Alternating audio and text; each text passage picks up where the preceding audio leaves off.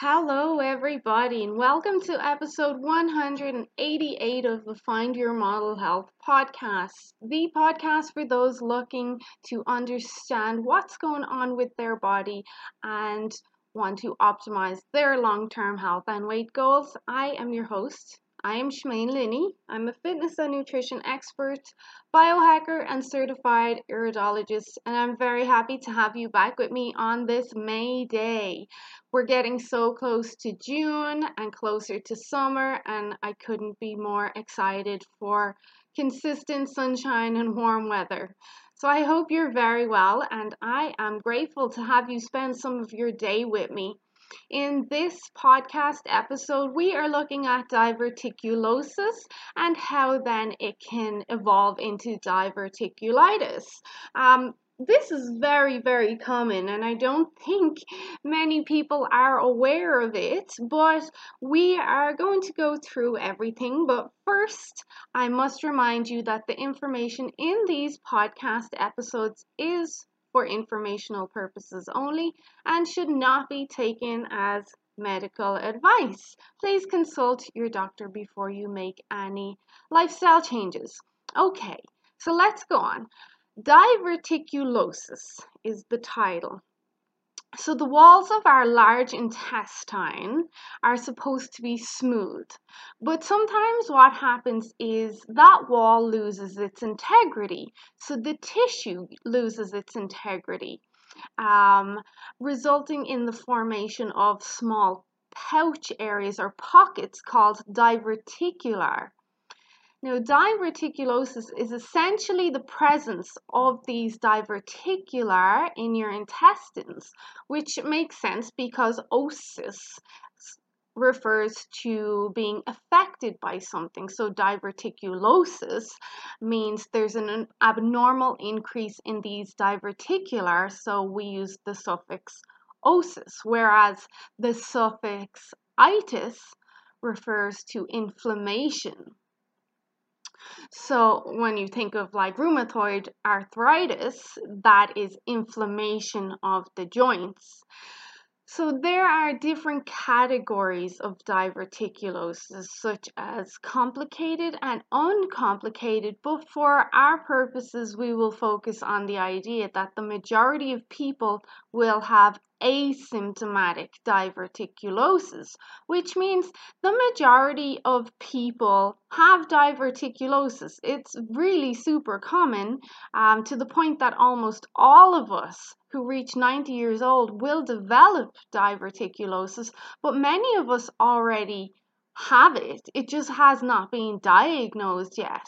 So the clearest way to see diverticulosis is with an MRI, and not many people actually get MRIs. It can be quite expensive, and a lot of physicians can be reluctant to prescribe an MRI or give you a referral for an MRI. So it's my belief that the majority of the population does have diverticulosis, myself included, but because we are asymptomatic, we don't have any symptoms that there's an issue going on in our gut, that it hasn't been brought to our attention or our physician's attention, and we haven't got a confirmed diagnosis. But when we look at our environment, the way we live nowadays, nutrition, it's quite clear that the majority of us do have some sort of gut issues. And as I mentioned at the start of this episode, that when we look at the intestines and diverticulosis and even any sort of autoimmune issues, and it's believed that diverticulosis, well, at least diverticulitis, they are autoimmune issues, but the cell wall or the gut cell wall loses its integrity. So that means the tissues, they lose their strength and their resiliency, their elasticity, they become weakened. Then those weakened areas start to bulge, creating pockets.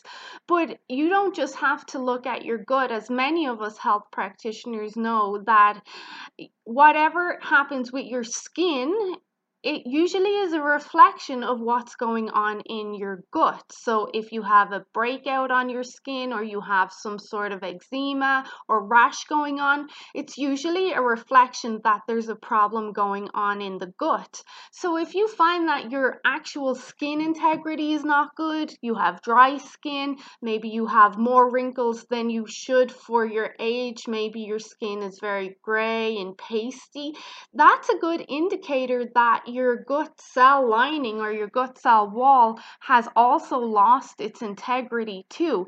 And many of us think, well, I'll just take some biotin and some collagen and some antioxidants for the skin on my face.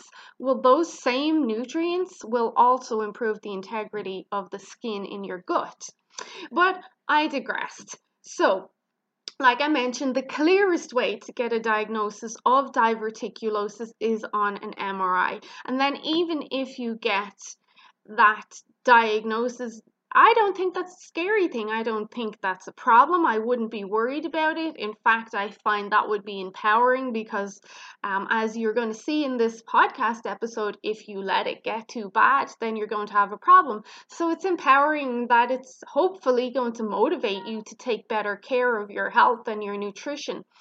So the cause or pathophysiology behind diverticulosis is debatable, but one of several theories is that low fiber intake can significantly contribute to diverticulosis since lack of fiber causes our stools to become somewhat dry. And this is all not just fiber, this is also hydration. So the theory is that low fiber and low water intake can significantly contribute to diverticulosis because the stools or your poop becomes dry, which can lead to decreased colonic motility and constipation, which forces our colon to create higher pressures to move the poop or the stool through the colon. And this high pressure can cause parts of the colonic wall or your gastrointestinal wall to herniate out in the form of these pouches called diverticular. So that's the pressure along with the weakened tissue integrity, and we get these pouches. And now I also must mention that diverticulosis is believed to run in our genes. So it is a genetic trait, and as with all genetic traits, it doesn't mean it's definitive that you're definitely going to get it. And if you do have diverticulosis, it doesn't mean that you're definitely going to get diverticulitis. Because as we know with all genetic expressions, we can turn them on and off based on our lifestyle practices. So the choice really is yours. But back to these pouches. Since these pouches are exposed, they're more susceptible to becoming compromised if bacteria or residue accumulates on them. So that could even be food that gets stuck in these pockets. And then that will cause the diverticuli to tear and get infected and get inflamed. And if that happens, then diverticulosis becomes diverticulitis. And this condition is a problem. This condition can range in severity, but generally symptoms include abdominal pains, nausea, vomiting, abscesses, other symptoms like diarrhea, severe constipation, and that seems very contradictory, but we can get the severe constipation in that these pockets get full and they stop our bowels from moving properly. And then there's the diarrhea, autoimmune aspect, in that when we eat, we just flush everything through because our gut is already stressed and it's pretty much in survival mode. But when we look at, let's just look at a couple of more symptoms that you might experience when you have diverticulosis or diverticulitis, because every person will, of course, be different. So again, we could have that pain in around your abdomen or even on your lower left side. You may have a severe pain there at your descending colon. Then you've got bloating, diarrhea, constipation. You could get nausea and vomiting, you could get fever and chills, you can get blood in your poop, bleeding from your rectum. Abdominal pain is the most common symptom of diverticulitis, and it will most likely occur, like I said, on the lower left side of your abdomen. Kind of like the lower left of your belly button, but it can also develop on the right side. I mean, that wouldn't be so uncommon, but if you do develop any of those symptoms, especially vomiting or blood in your stool, it may be a sign of a serious complication from diverticulitis, and that maybe the infection is spreading, so you would want to contact your doctor immediately if that happens. And then there are other complications, like I mentioned, where it can become inflamed, but also you can then have that tissue then form into something less desirable. So I don't like to mention the C word too much, not the C word of 2020, but the original C word. So there is factors that can cause this to be worse, and then the outcome can be worse than we would like. Anyway, so I did mention that to get a diagnosis of diverticulosis, and then of course if you're experiencing symptoms diverticulitis, you are looking at the MRI, like I mentioned, but you can also get an abdominal ultrasound. They're not always totally accurate. You can get a CT scan. You could get an abdominal x-ray. Obviously, I'm apprehensive about recommending x-rays. A colonoscopy that can examine the inside of your gastrointestinal tract can give a diagnosis. You can also get the poop test or stool test to check for infections like Clostridium difficile or C. diff. A urine test, not so accurate, but it can obviously check for infections if you're experiencing symptoms. Blood test would be able to check for inflammatory cytokines, kidney or liver problems there. A pelvic exam, again, not so accurate, but you can obviously say ouch if your doctor presses on something or palpates something that's painful. Now, more than 75% of diverticulitis or diverticulosis, they're uncomplicated. So that leaves about 25% of the population of people that have diverticulosis. They will get complications, and those complications can be abscesses. So where those pockets or pouches fill with pus. Then there's another type of abscess called phlegmon, where the infected area gets less confined, like an abscess would be just in the pocket. So this is where the infected area spreads. Then we have the fistula. That's an abnormal connection that can develop between two organs. So that's the infection between, say, the organ and the skin, where you might see an abnormal appearance. Like I mentioned with the pain on your lower left abdomen, you may see a bulging happen there. You may see a changing in color there, so that could be an indication that a fistula has occurred. Intestinal perforation, where a tear or hole in the intestinal wall can allow contents of your colon to leak into your bloodstream or your abdominal cavity, causing inflammation and infection and autoimmune issues. And then we have the intestinal obstruction. So that's the severe constipation that I mentioned, where you get a blockage in your intestines that can stop the stool from passing. So generally the pockets get totally full with, let's just say, food or waste, and then it overflows along with dryness and dehydration, and then you struggle to pass the stool then. So obviously, this can get quite severe, but for the majority of us, we are going to be asymptomatic, and we're not going to have much of a problem.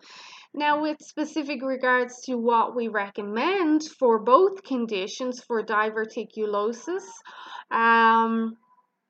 where you may have the pockets, but you don't have any problems at all, and you just want to keep yourself healthy. And with listening to this episode, you understand, well, if I let the inflammation and get out of control and have some sort of infection that's out of control, then I'm going to have a problem. So if you have diverticulosis and you don't have any symptoms and it's not a problem and you're well equipped with what to do, then you're looking at following a high fiber diet with lots of anti-inflammatory foods, your turmeric, your ginger, your cinnamon, ascorbic acid, which is your vitamin C, lots of polyphenol fruits, lots of apples. Pectin is very important for keeping gastrointestinal integrity.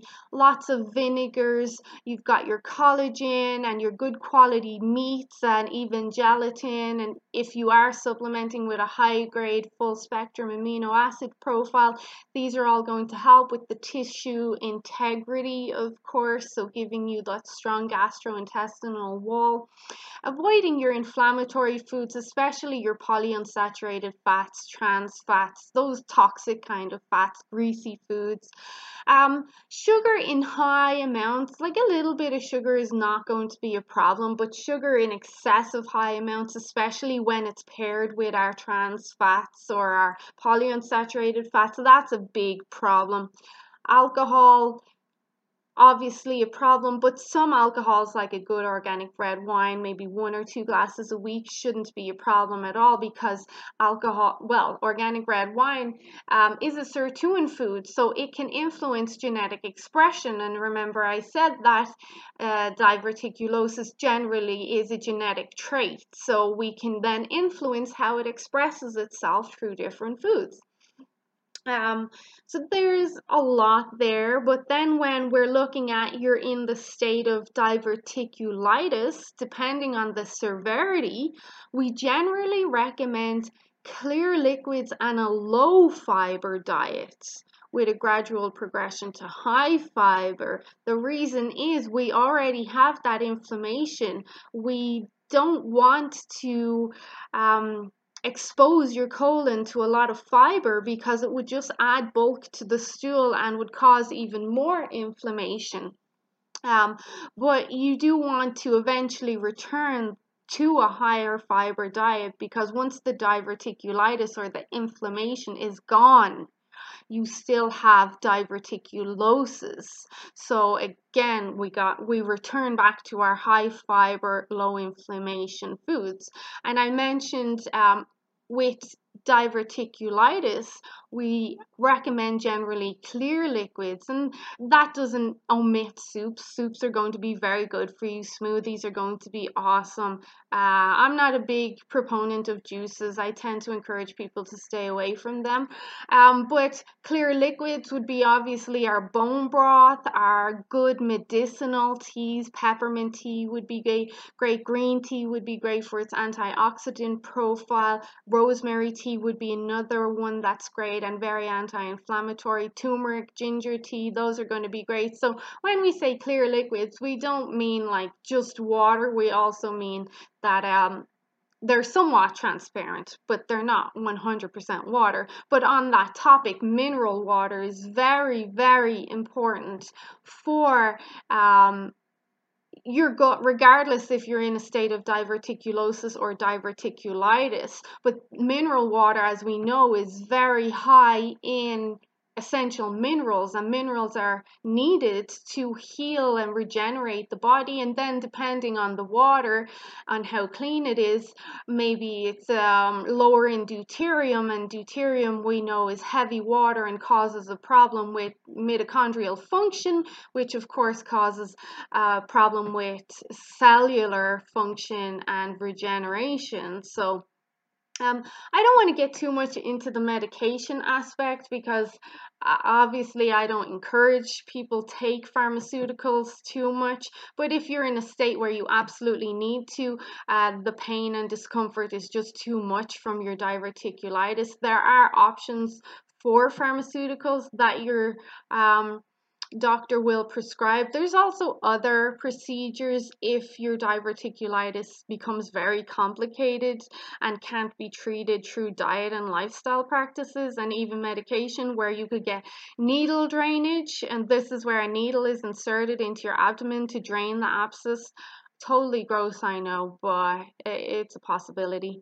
And then surgery, of course, being the far end of the scale where things have gotten pretty severe. So there are options, but really our first approach is going to be diet and focusing on a low inflammation diet. And you can take some anti-inflammatory supplements as well that will be very beneficial too. Digestive enzymes are they would be number one if you have diverticulosis or diverticulitis.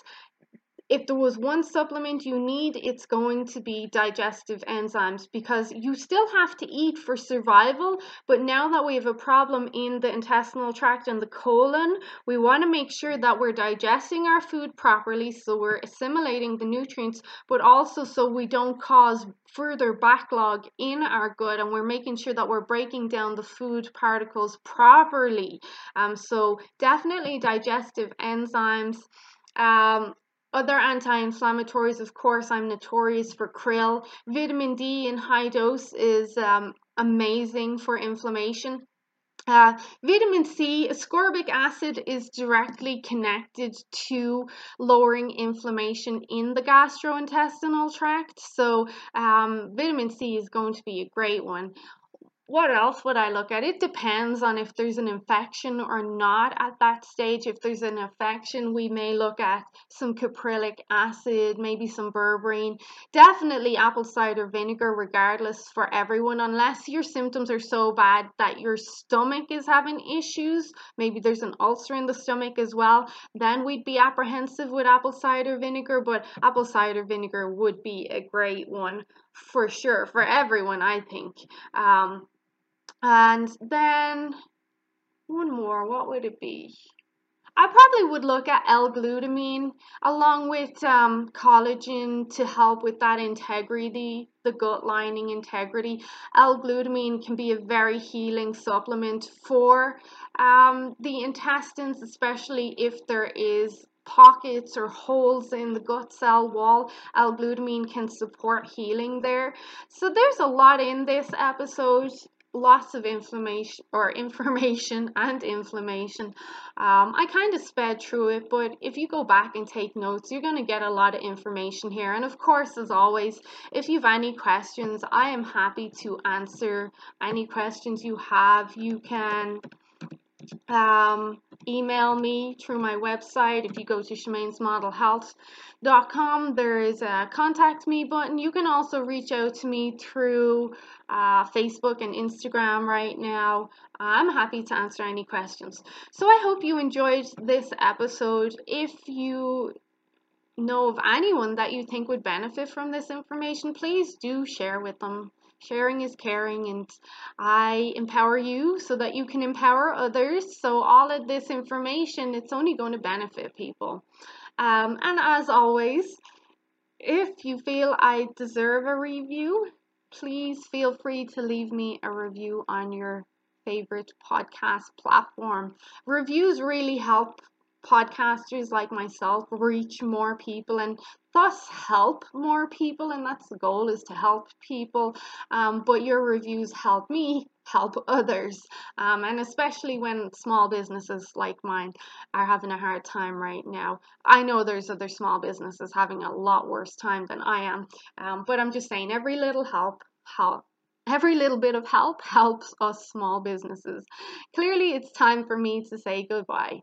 Enjoy your day, and I will speak to you guys really, really soon. And as well, if you have any podcast topics you would like me to cover, please send them my way. I'd be happy to do so.